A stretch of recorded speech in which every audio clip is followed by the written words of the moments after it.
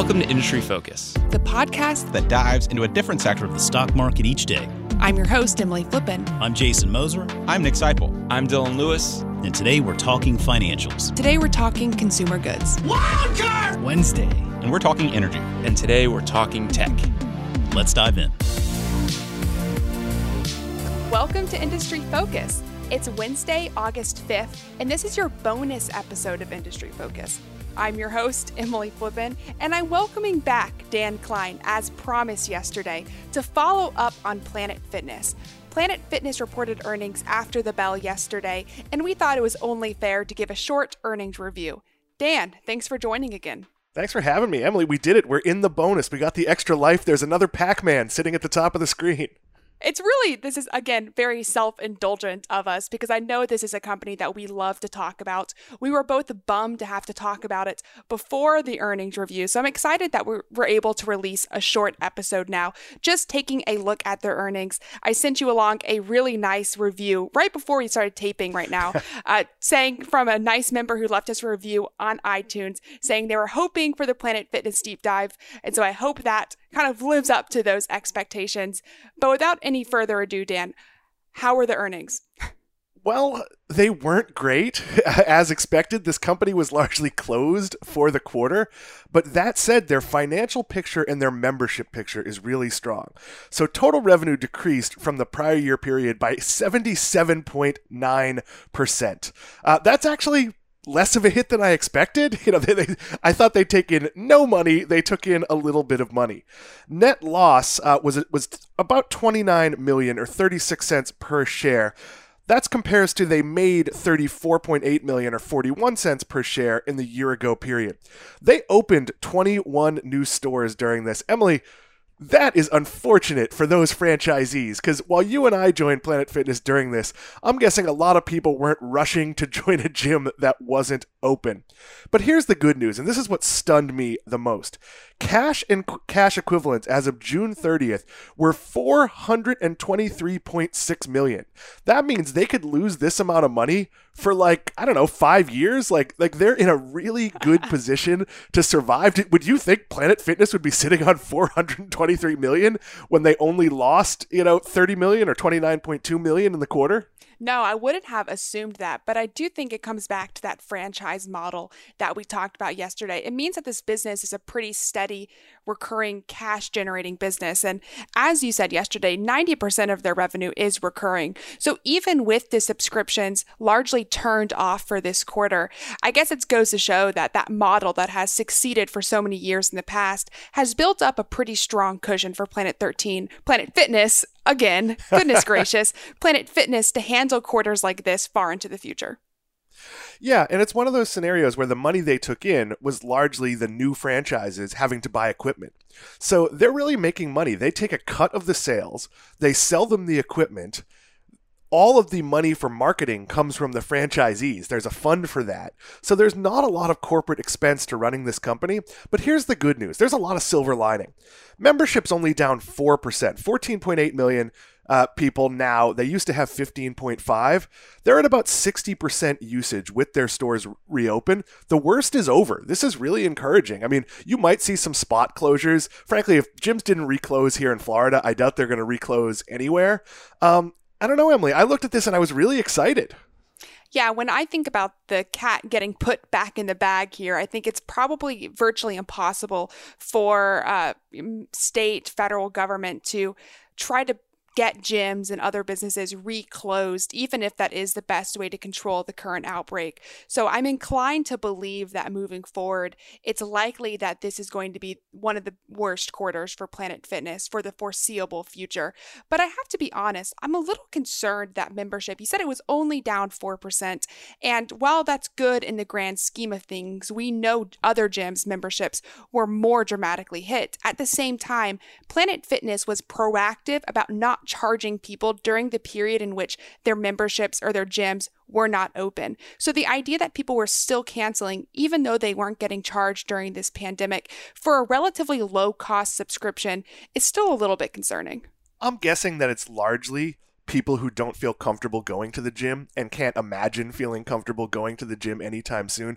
I know that there's definitely people in my world, and you probably had this as well, who when I said I joined a gym or that I go to the gym, to meet my trainer, are horrified. That I might as well saying I'm going to an all-you-can-eat buffet and I'm using my hands. I think there is a level, it's all personal taste, but there's a cautious level. There's also probably some seniors and some older people who shouldn't be going to the gym, or immune compromised people who right now, 6 months, they can't imagine that they're going to go to the gym in the next 6 months or the next year. And I'm guessing it's not $10 members who quit. I bet it's more $23 members. And that's not a lot of money, but if you're out of work and you don't know what your financial picture looks like, it's still, a meaningful, it's a nice lunch.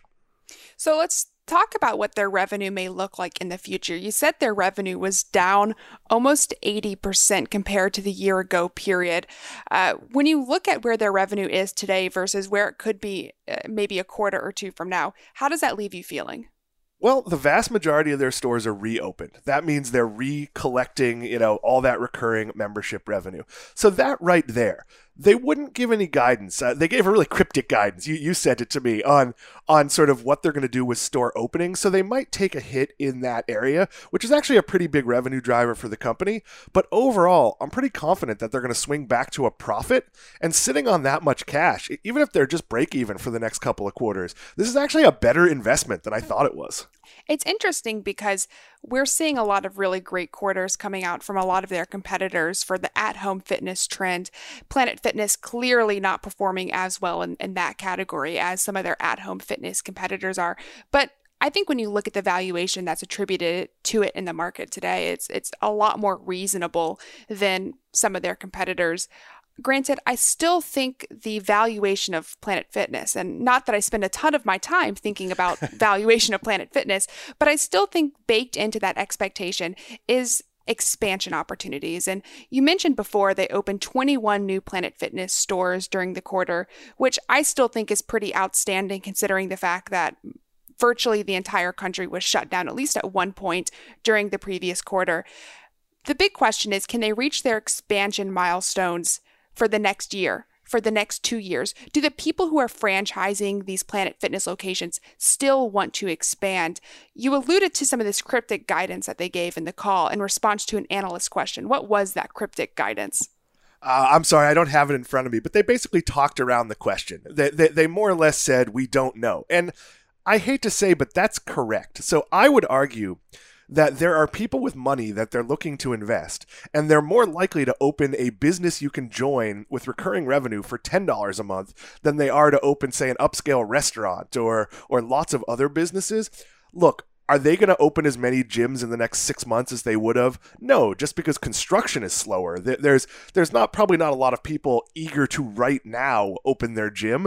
That said, when we're post-pandemic, and let's pretend 6 months from now we're largely in a post-pandemic, maybe even in a vaccinated world, I think this is going to be a really attractive business because the people who are paying $80 or $90 a month for a gym, they might look at it and go, ooh, that's too much. I'm not making as much money. And the person who bought a Peloton and for the last 6 months, and by then it'll be 12 months, were sitting there and only using their Peloton, they might go, you know what? I want to go to a gym. I want to take a class. I want to work out with some weights, but I'm paying $80 a month between my financing and my monthly membership fee with my Peloton. So I'm just going to join this cheap gym near my house. The other thing they'll benefit from is people will start commuting again.